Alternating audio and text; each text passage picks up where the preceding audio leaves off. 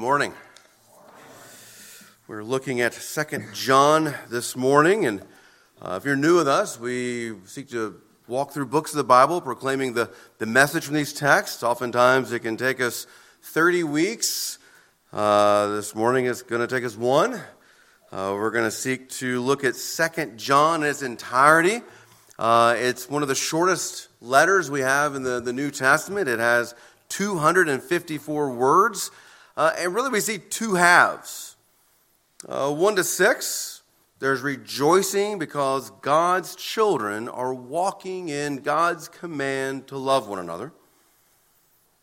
1 to 6, there's a rejoicing because God's children are walking in God's commandment to love one another. And then 7 to 13 is a warning. Be watchful because deceivers are coming out from the world and they could affect that rejoicing and loving. If you look at the letter, verses 7 and 8 are really the key transition. 1 through 3, that's a typical kind of greeting. 4 to 6, that's a body encouraging them in what they're doing that's good and right and healthy. And, 7 and 8 introduce the problem.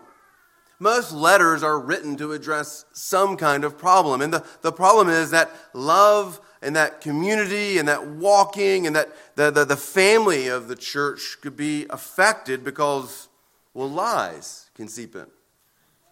And lies come from liars. There's deceivers. There's antichrist. So there's an expectation and there's a warning. There's something that's underlying here in the book, the letter. Your profession and your practice are united together.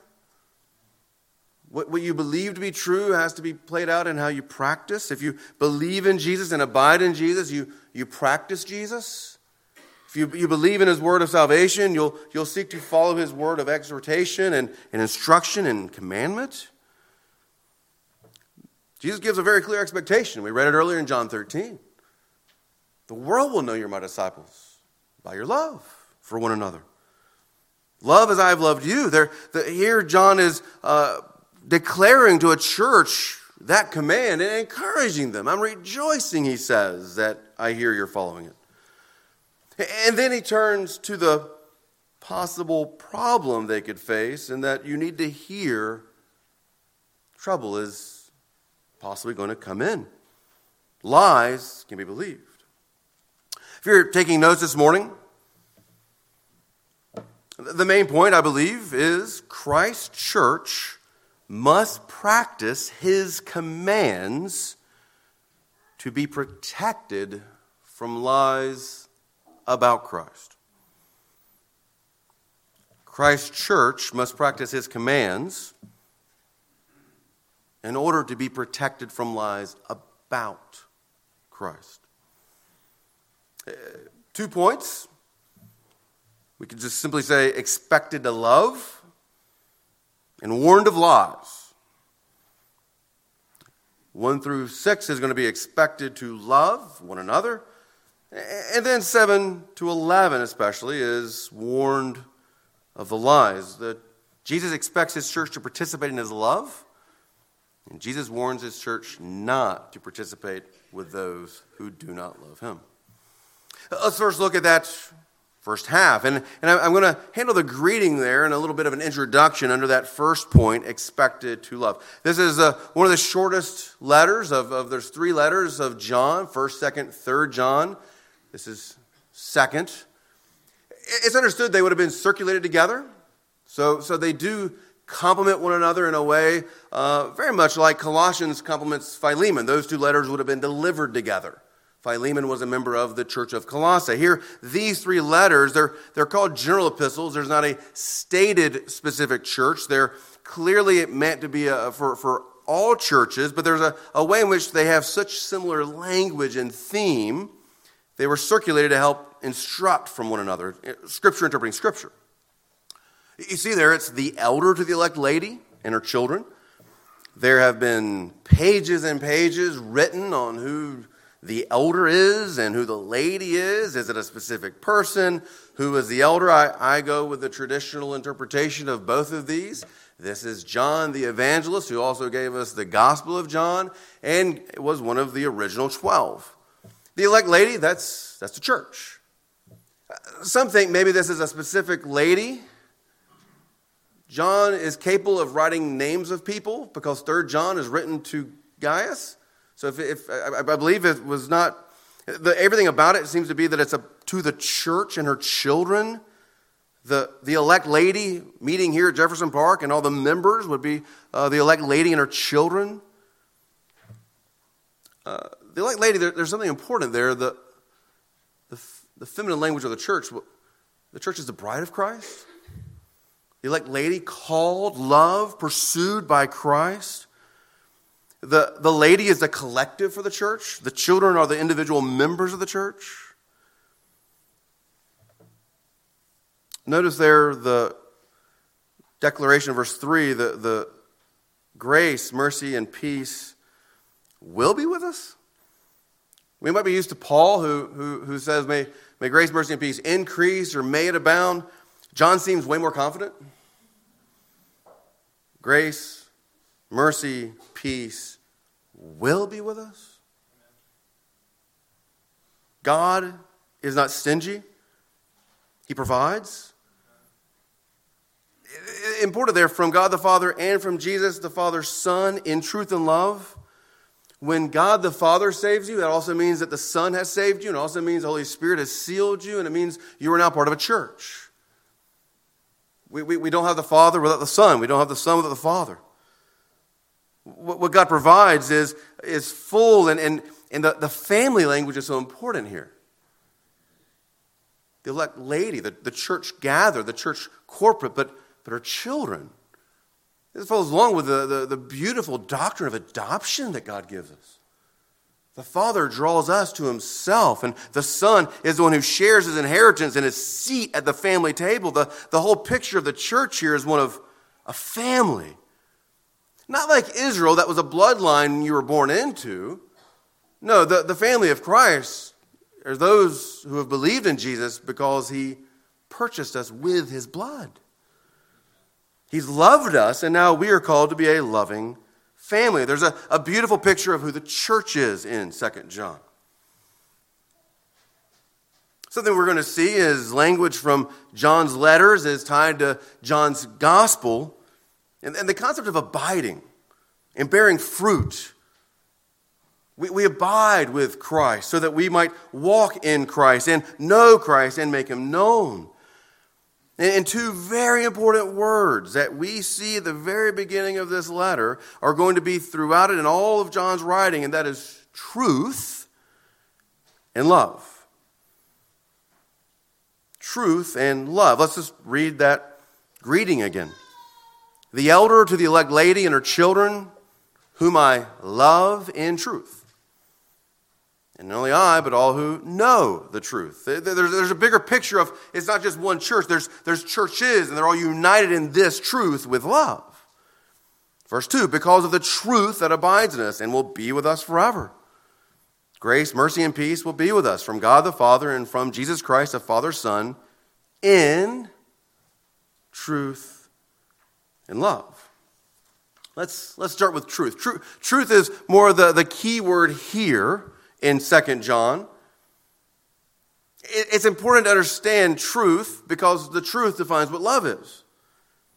It defines what abides in the church. If you go back to Jude, we looked at that a few weeks ago. The saints were told that the once-for-all faith handed down that you're supposed to contend for. It's the faith. Well, that'd be the same thing as the truth. The beliefs and practices, the things Christ has taught us, those are the things that we're contending for, according to Jude, and those are the things that we're united around, according to John. A little later, we'll be reciting Apostles' Creed before the Lord's Supper. A simple summary of some of the most essential beliefs. God the Father who created his only Son, Jesus Christ, who was born, who died, who rose, who is ascended and will return. The Holy Spirit and his church. We have to have a truth that we're gathering around and that we're being built upon. Brian last week pointed out that the church is God-taught. Oh, we can never take that for granted.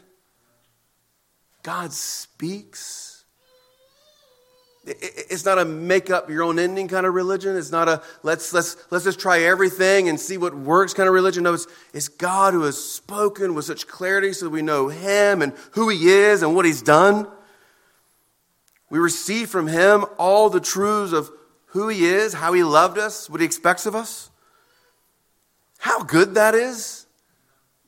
So we don't try to figure out all the different things God could possibly want from us. One of the important things as we think about the truth in love, we love God because he first loved us. That's from 1 John. He sets in motion the love. He sets the standard of what love is. And if we think about love and truth together, we have to see God, who is love, loves us first because we're prone to lies. We're prone to lies. That's why the truth of what love is so important. We're also prone to love lies. We're also prone to lie with our love. Paul warns us that our desires can be deceptive. First, this is why as we think about love, we have to have a love that's informed, guarded by truth. And praise God, he's given us truth of what love is. Here, the church who belongs to Christ and therefore to one another, we embrace these truths. We come and we seek to reverberate what Christ has done with one another. There's supposed to be something very unifying that we all come together. We're supposed to sound very similar. Love shouldn't look different for everyone because it's the same measure as Christ loved us. Okay, we all speak with different accents. Some of y'all have accents. We all have different gifts. We do have different ways that we might express love, but there's a way in which we're coming together under the same love, with the same love, to express the same love. But in order to understand the truth aspect, we have to be aware. We all come with some kind of lies, some kind of falsehood, something we bring from our past, something we haven't yet understood. We're all seeking to be washed over with the truth that purifies us, that purifies our love, so that we can truly love. Notice verse 2. The truth that abides in us. That does not mean you go soul searching for truth. John is building off of the Gospel of John, where it's very clear the Holy Spirit is going, Jesus promises the Holy Spirit is going to come and indwell us and remind us of everything Jesus taught. What we need still comes from outside of us. What's amazing is God's Word now seals our hearts. The Holy Spirit giving us these words writes them on our hearts. It doesn't mean we just look inside now. No, we trust the power of God inside of us through His Holy Spirit to help us see and understand and know His Word. And it's forever. Grace, mercy, and peace be with us. It will be with us. If we are the elect of God, if we are loved by God, He will not be stingy with grace, mercy, and peace. Now let's look at the body of this. Let's turn now to the expectation in 4-6. We'll come back to that first declaration at the end of this point, but I want us to notice I rejoice greatly. There's rejoicing because of all that he's going to say. He's encouraging the church in all that he hears about what's going on.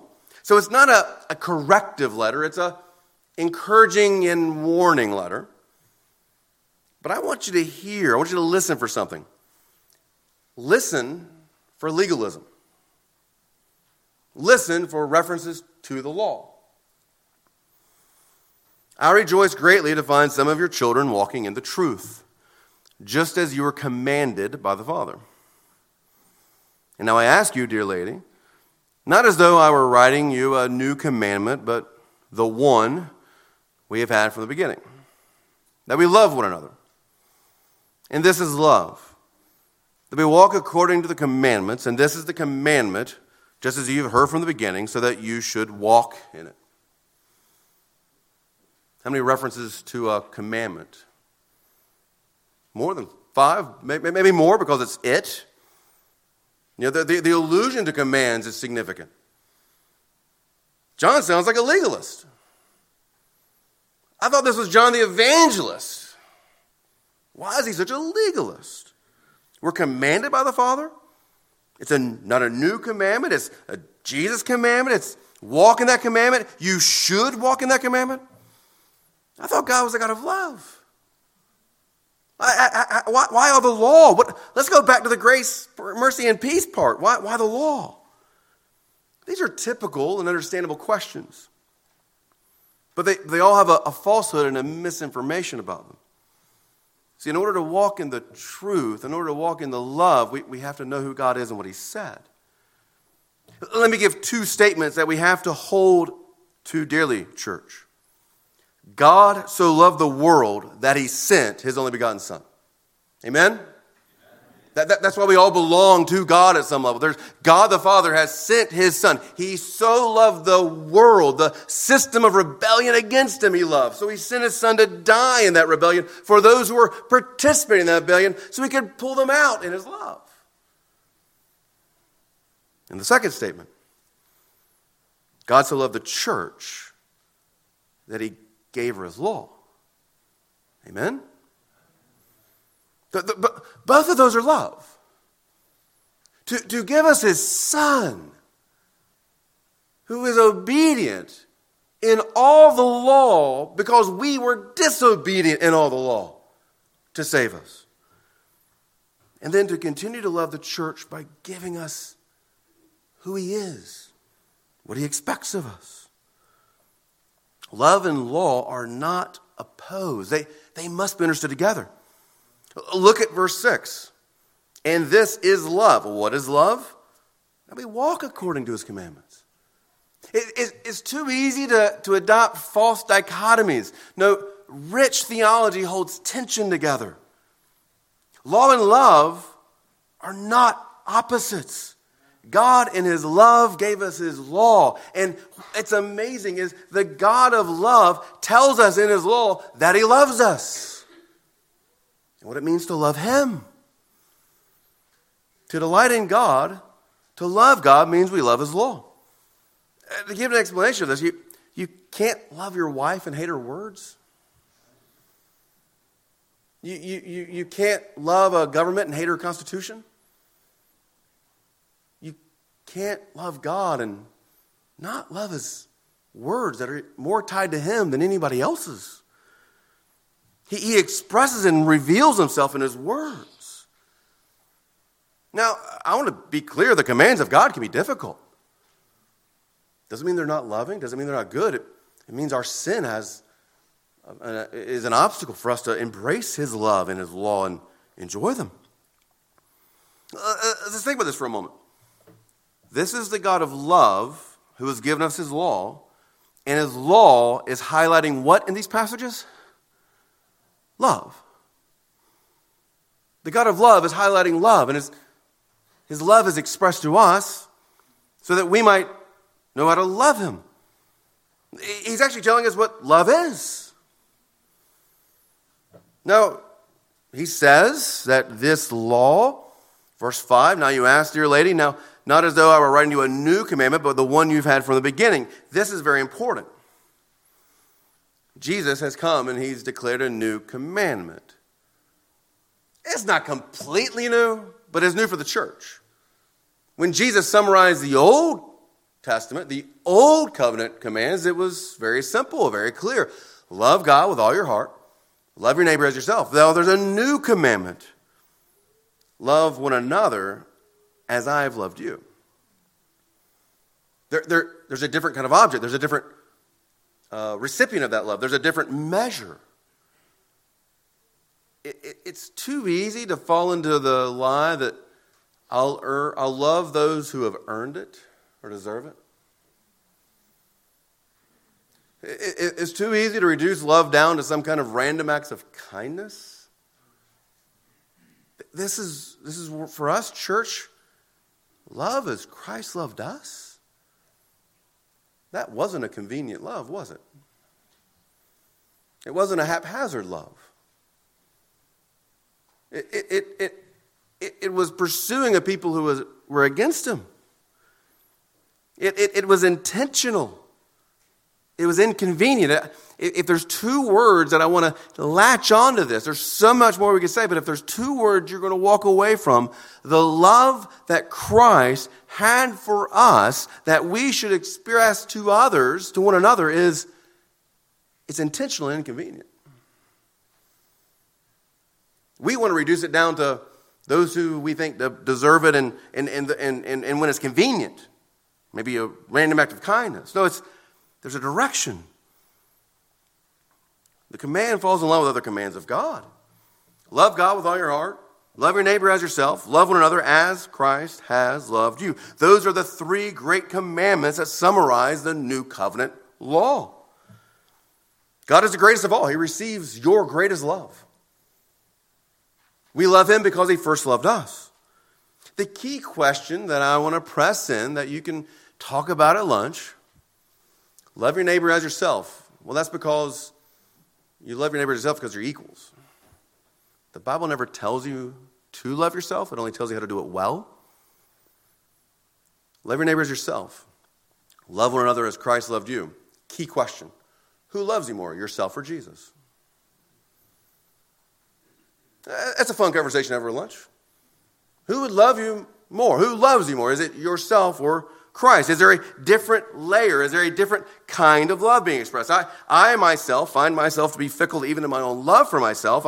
I'm pretty convinced Jesus loves me more than I do. God, one another, neighbor.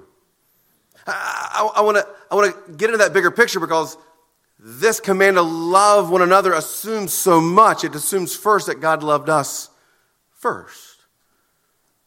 We can only love one another as God commands and expects as we've first received his love.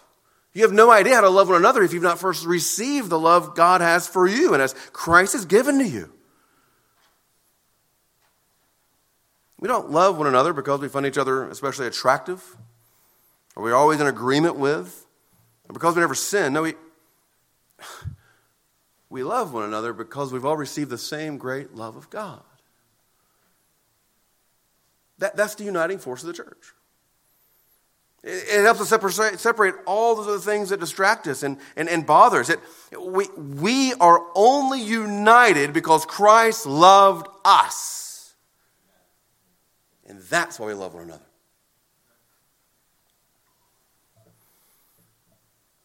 We love one another because God loved us. As God loved us. It's important that measure, that as. There are a number of ways in which Jesus gives us measures to help give an evaluation and to help us think through together as a church and as members. How do we measure ourselves? We measure reception of forgiveness by how ready we are to forgive.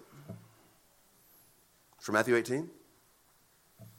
We measure our reverence for God by our willingness to submit. It's Ephesians 5. We measure our love for God by our love for one another. The love of God should be the fuel and movement of our love for one another, but really we can ask, how much do we love God based upon how much we love one another? Again, it's not because we're alike in age, experience, political persuasion, education, opinion. God loves us because he loves us. We love God because he loves us. We love one another because he loves us.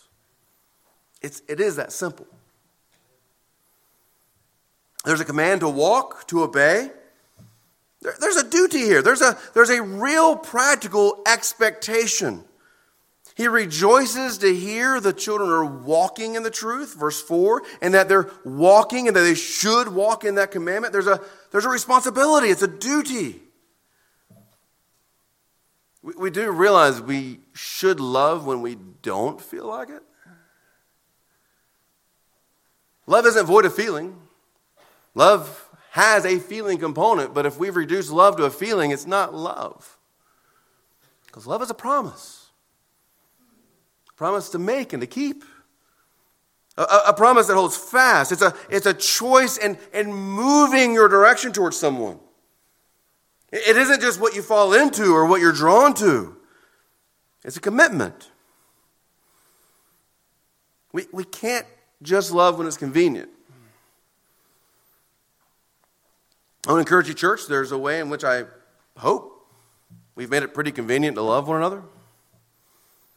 It's by simply being present with one another when we're gathered on Sunday morning and Wednesday night and members' meetings and other times.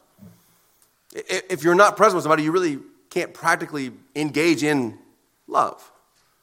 We have to know each other in order to love one another. There's a way in which there's a convenience. Here we are. We're loving one another as we sing together and as we hear together and those little conversations we have before the service and the conversations we have after the service. And well, guess what we're having after the Lord's Supper? It's what Jude calls a love feast. Seems like an opportunity to love one another, sharing meals and lives with each other. There's a certain way in which that should be pretty convenient, but it takes a commitment. It takes an intentionality of pursuing someone and knowing someone. One more application from this particular section. I want us to highlight that word, rejoiced greatly. I rejoice greatly. I want to drop down to 12 and 13, and I want to look at this with that. Though I have much to write to you, I would rather not use paper and ink. Instead, I hope to come to you and talk face to face so that our joy may be complete. The children of your elect sister greet you. John, the apostle, John the elder, John the evangelist, he expresses joy because the children are walking in love. Now, if you're a parent, you understand what this is at some level, right? Is there anything we desire more than to see our children growing up with maturity, wisdom, professing their own faith, making wise decisions? Is there anything we desire more for our own children? Well, here as a family, we look around and as children loving one another as children of God and brothers and sisters, there's something we long for each other. We would rejoice that we're loving God. Rejoice that we're loving one another. It has been such an absolute joy to be with the believers here at Jefferson Park for 13 years. To be with you, to see God work in you, to see your love grow for Him and for one another, to endure trials together. What a joy for 13 years. What a joy to see so many who have come over those 13 years and come back within those 13 years. And want to participate in what God is doing and knowing how to love Him and love one another.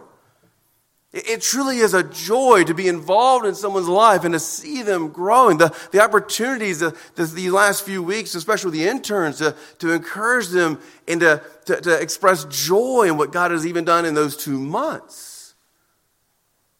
The joy to see somebody go from somewhat scared publicly to proclaiming God's word faithfully and publicly on a Wednesday night. The counterpart is opposite. Is true that, it's devastating to see somebody walk from the faith. Either with their profession or their practice. It's devastating.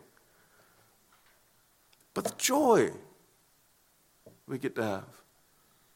You think about how full life can be with this big of a family. Celebrated the Hyler's new child being born just a week ago. There's pregnancies here among us. We're looking forward to rejoicing with the new life God's going to give you. The opportunity we have to come alongside you and sharing the gospel.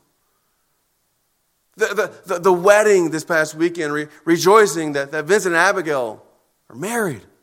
The engagements we're looking forward to. What a full, blessed life. The baptism's coming up. The opportunity for the students to be trained by Matt and to see how the gospel's going to go out on that camp, on the grounds of UVA. Be all things to all people. But the joy, coming in closer, leaning in, is it without problems? No. Is it without difficulties? No. Is it what God commanded? Yes. Does Jesus say that's how you'll have complete joy? Yes. He's citing Jesus in that last section. So that our joy may be complete. That is referencing what Jesus taught in John 15:11.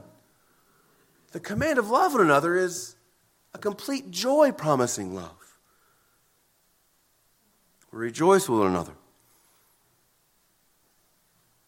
One philosopher on friendship says this is the highest form of friendship, where you truly grieve. Like we're grieving for all those who are at Chick-fil-A right now. We don't know this young lady, but we're grieving for our brothers and sisters who are going to be with the other employees. We're grieving because we're partnering with them in their life. We're rejoicing. There's a way in which this is the highest form of friendship where we're so involved in each other's lives with love that we grieve, we rejoice. It's a full life. Even amazing there, the children of your elect sister greet you, the saints everywhere. We pray for Rockfish Valley because those are the dear saints that meet there. And we just sent a team all the way to Zambia. And we get to partner with those saints there. Praise God, He is so big. He has people elect from every nation. Praise God, He's so loving that He sent His only begotten Son to save us. Praise God, He is so righteous that He gave us His good commandments.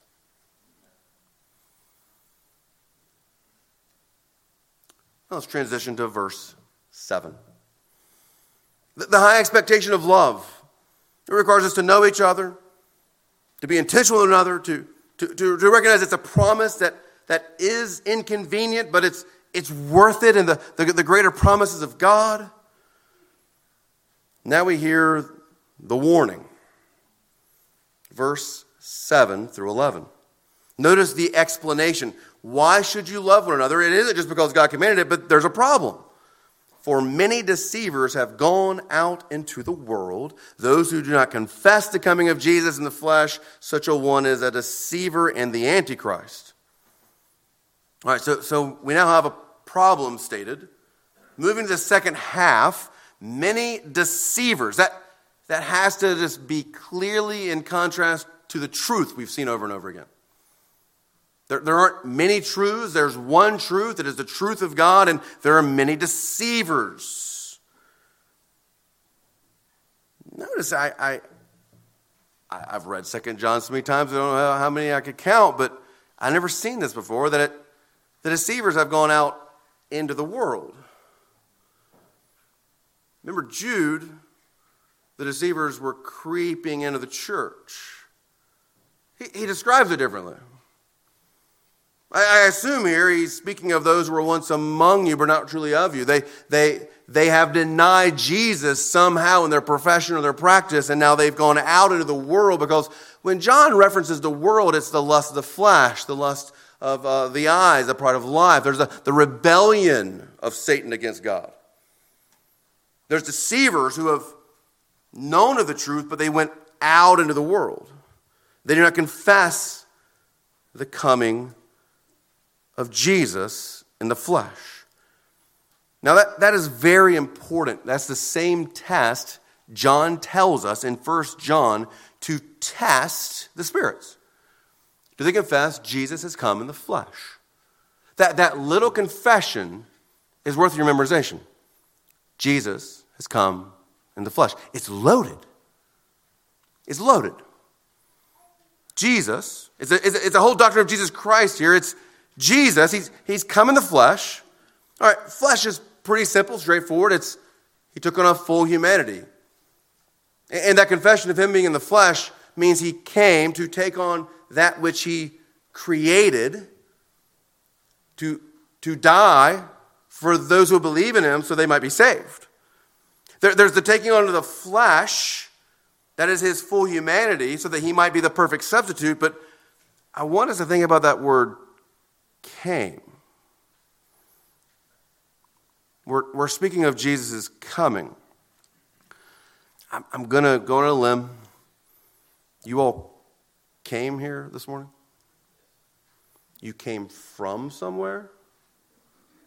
Everybody existed before you were in this building? Somewhere else? A home, a coffee shop, a car? To come somewhere doesn't mean you just started existing. It isn't that Jesus was born and God adopted him. No, Jesus came from the right hand of the Father. The Son of God entered into his creation that he created. This is it could be too easy to pass over, but to see it's the coming of Jesus implies and demands his pre-existence. He who existed for all eternity as the Son of God, at a time became man and added to himself humanity. He's always been God and fully God and the Son of God and always will be, but at the right time, he took on flesh. We see here the deceivers are denying some aspect of a full Jesus.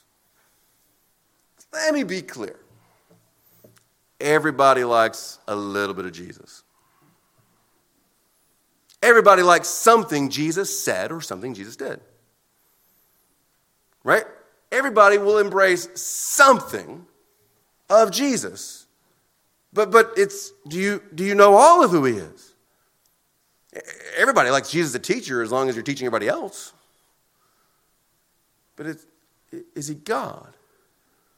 The only way of salvation, the way, the truth, and life. Is he God, the Lamb who dies for sinners because we are so pathetic and bound to our own sin, we cannot save ourselves or free ourselves? Is he fully man to do all the things we could not do? Will he return as a judge? See, believer, we have to embrace the truth without giving any qualifications.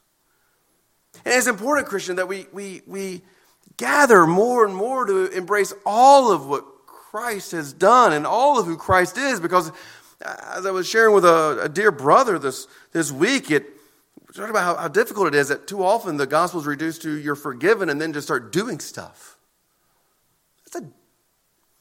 That's so dangerously close to the gospel. You're purchased and adopted and loved and brought near. The wholeness of all Christ is done as the king who rules with power, the shepherd who protects, the brother who brings you a seat at the table, a prophet who speaks words of comfort and correction, a physician that heals and unknots the heart that's tangled up in sin. We need all of Christ. We can't just choose. We too easily fall into deception when we think, I'm going to only like this part of Christ. No, it's all of Christ or none of Christ. Notice the deceivers, they're Antichrist. Such a one is the deceiver and the Antichrist. All right, we need to just be careful here. I didn't bring any charts today. An Antichrist is anyone who proclaims Christ but misrepresents him. Someone who's intentionally seeking to declare something Jesus is not or has not said or take away something. The goal here is to be consistent and faithful for who Jesus is from his own word. There are many antichrists through all ages. There are some that are incredibly clearly antichrist, but there's antichrist, and the most dangerous here I believe you should be aware of is the preachers are antichrist. Those who are proclaiming something that's not true of Christ. We can think of some out there, the Mormons, Jehovah's Witnesses, Muslims. They all confess something of Jesus Christ that would almost align pretty clearly with Scripture. But it's what they deny. And they all have their own revelation that tells them to deny. Here, the warning. Walk in that commandment, for deceivers have come from among you. Verse 8, the command, watch yourselves. And that's a plural. Watch yourselves. The church collective, the brothers and sisters, the children, we're watching ourselves and one another. We're watching our doctrine, we're watching our behavior, we're watching our love. Watch yourselves, and there's a purpose. So that you may not lose what we have worked for, but may win a full reward. There are rewards in heaven. You're saved by faith. By God's grace, you are saved by faith alone. Notice here, he's speaking to the church, exhorting them to do what Jesus said. And the possible problem is they might lose what might be known as crowns, a reward. The elder, the other believers have been working for each believer to end the race and hear the words, well done, good and faithful servant. There's a labor that we rejoice in, that you would faithfully persevere. And he's worried that you might lose, not salvation, because you can't, but a reward. Are we living for a reward when we see Jesus face to face? We're living for rewards. Let's be very clear. We all live for some kind of reward, some kind of accomplishment. Let's get gritty. Could you tell me every player's name for the UVA basketball team and maybe even give me a recruitment breakdown? And yet not know a member of the church's name that you're about to take the Lord's Supper with? That's disordered loves. It's easy to love those people out there that we don't really know because it's easy.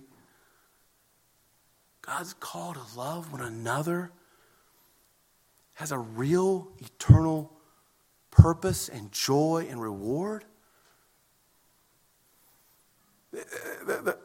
Whatever you're investing in a sport that has a trophy, we know how futile it is. The transfer portal's ruined everything. We know it's futile.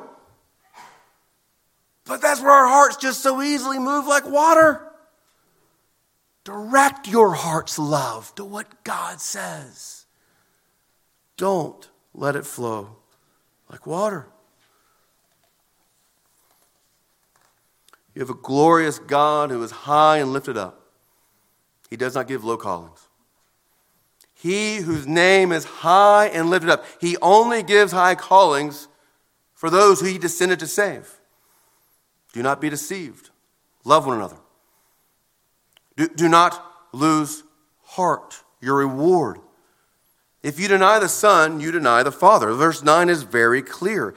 Everyone who goes on ahead and does not abide in the teaching of Christ does not have God. Whoever abides in the teaching has both the Father and the Son. Notice there's a negative and a positive statement. He's making it very clear. He's denied and affirmed. There's no wiggle room. If you do not abide in the teaching of Christ, you do not have God the Father. Abiding, that's the limb tied to Christ. The vine and the branches from Jesus in John 15.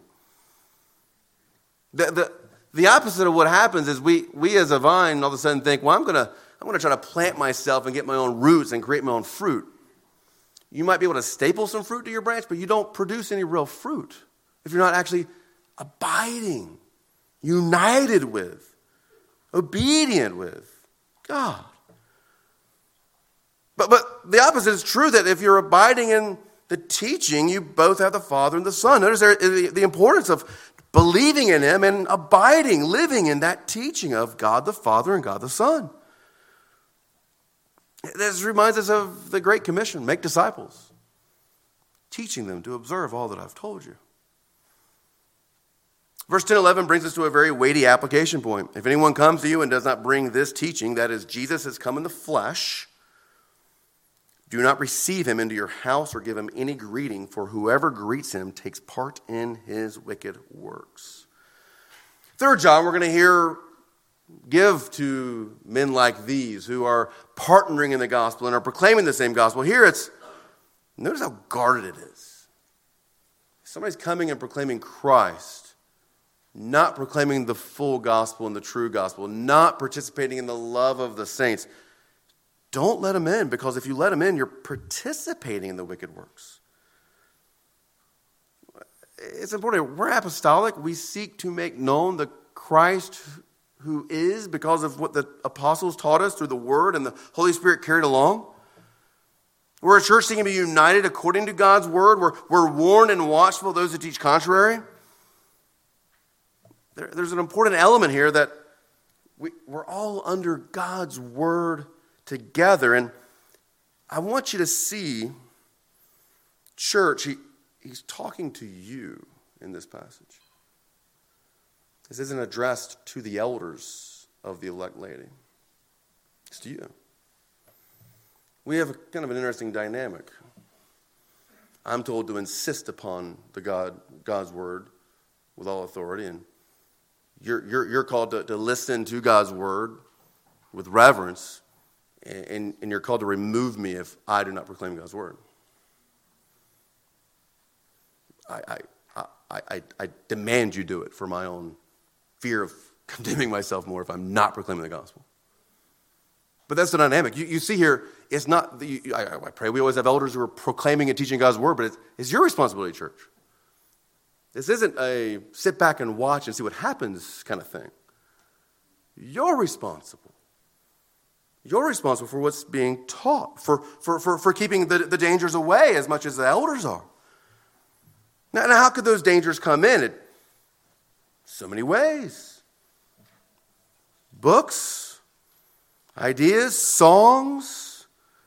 We need to be warned, all of us, as the kind of things we're going to bring in that are possibly going to corrupt the gospel. The danger is you can participate in those wicked works by engaging them and entertaining them. As we conclude, let's back up and see this big picture. The problem stated, the diagnosis is deceivers have gone in the world. That's the danger.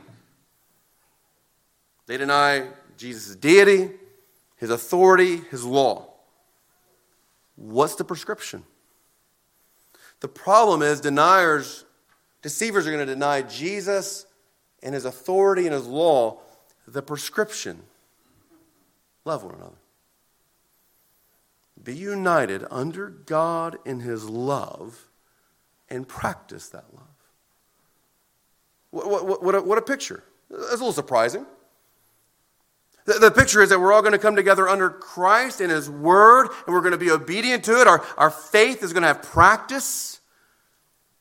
A healthy church committed to Christ is more and more immune to the kind of dangers that can creep in. A healthy church is one where the members in the pews embrace, learn, and teach and practice what Christ has taught.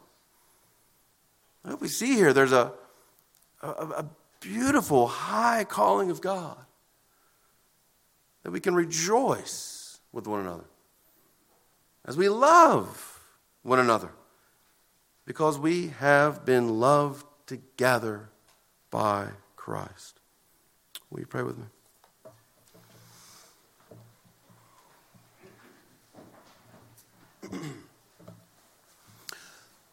Father, we pray that we